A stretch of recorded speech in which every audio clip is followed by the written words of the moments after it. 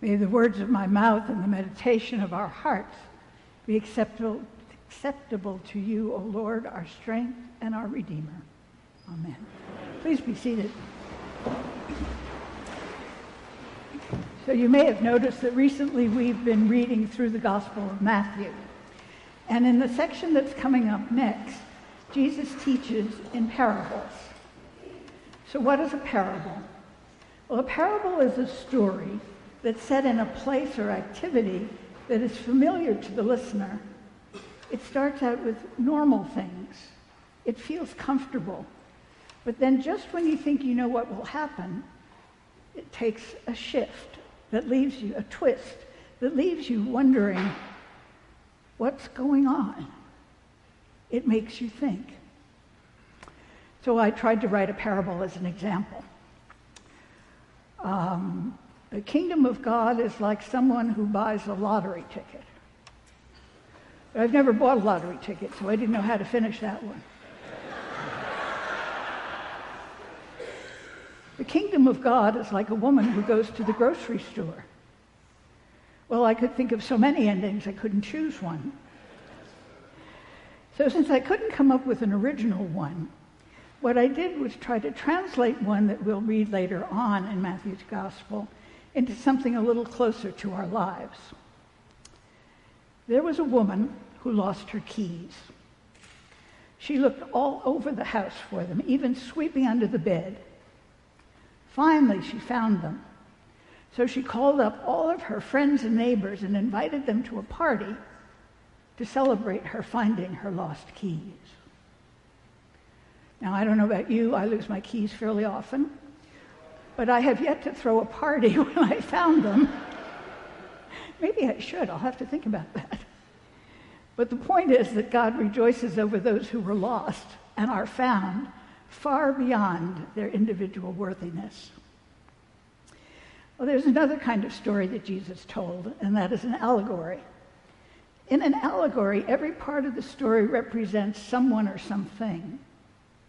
We'll get back to that later.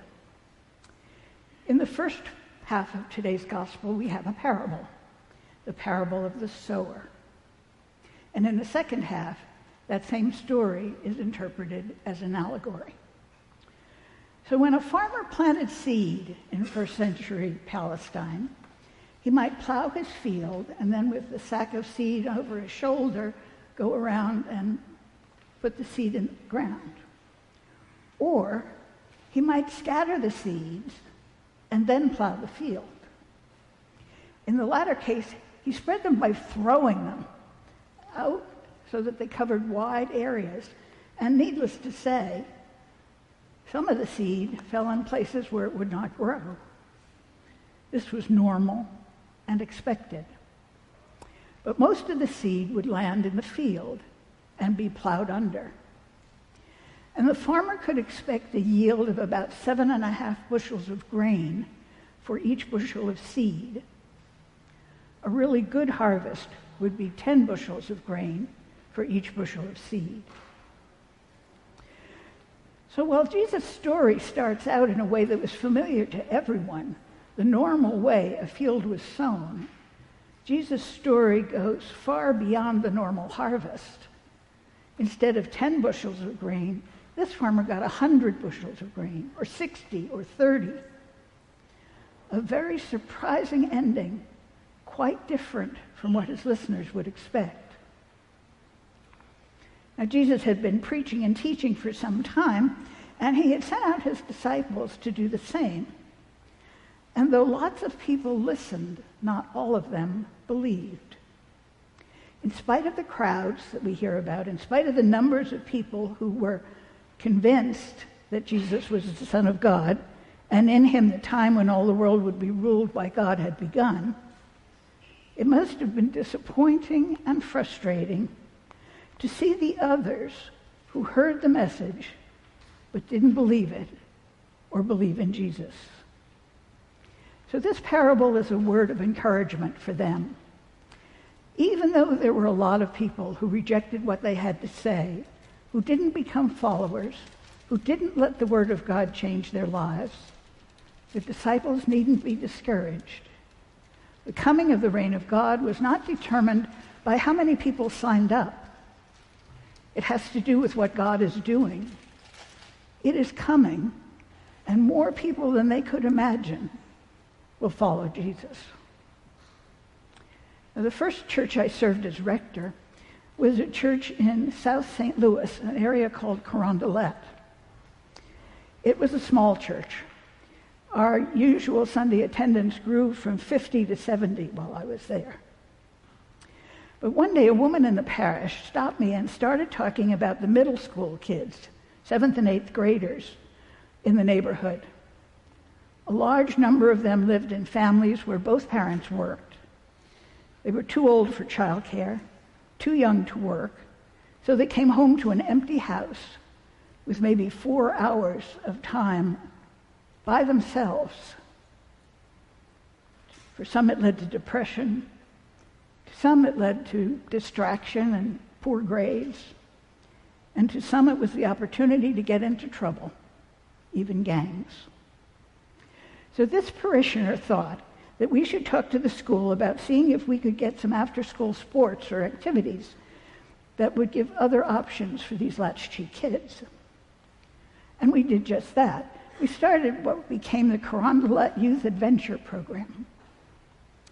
We found a nonprofit that sponsored after-school sports and got the school to stay open and allow us to use their facilities. Then another parishioner, a retired librarian, made arrangements for tutoring at the local library and recruited people to help. The local community center was run by a Roman Catholic nun. When she heard what we were doing, she talked to Catholic Charities, and they arranged to do some practical classes, like cooking.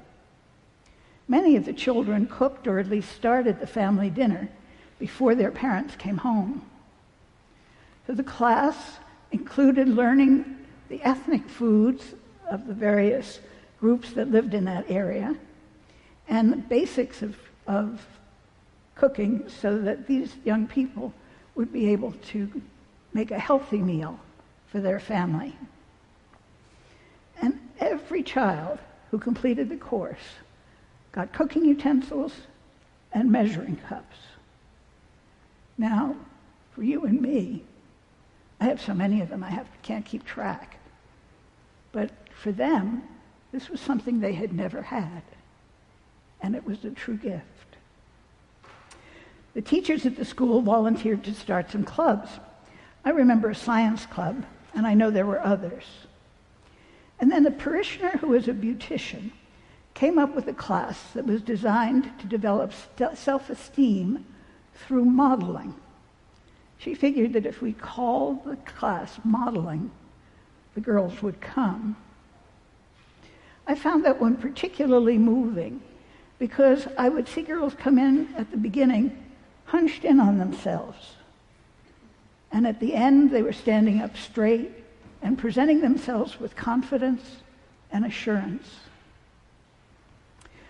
The local Kmart allowed each girl to pick out an outfit that she could keep. And we ended that program with a fashion show for parents and anyone who was interested. We started with the thought of an after-school sports team or two. But God gave us people and ideas and the wherewithal to grow into a program beyond our wildest dreams. Some things didn't work.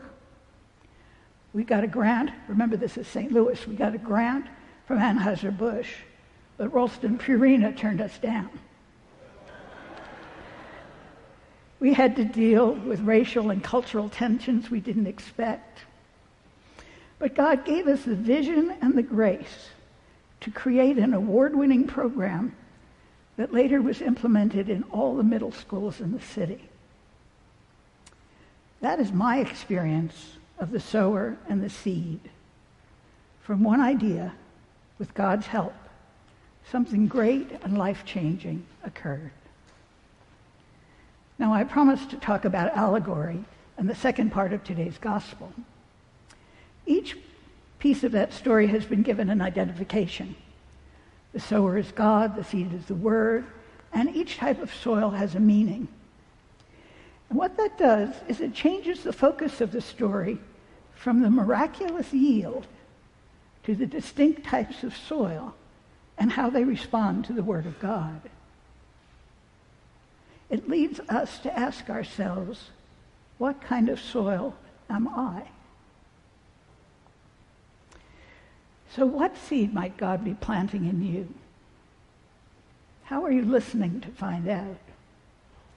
Are you willing to find out, and what do you expect to happen? Are you trying to do it on your own or with God's help and direction? If it is with God, if it is of God, the results might just be miraculous.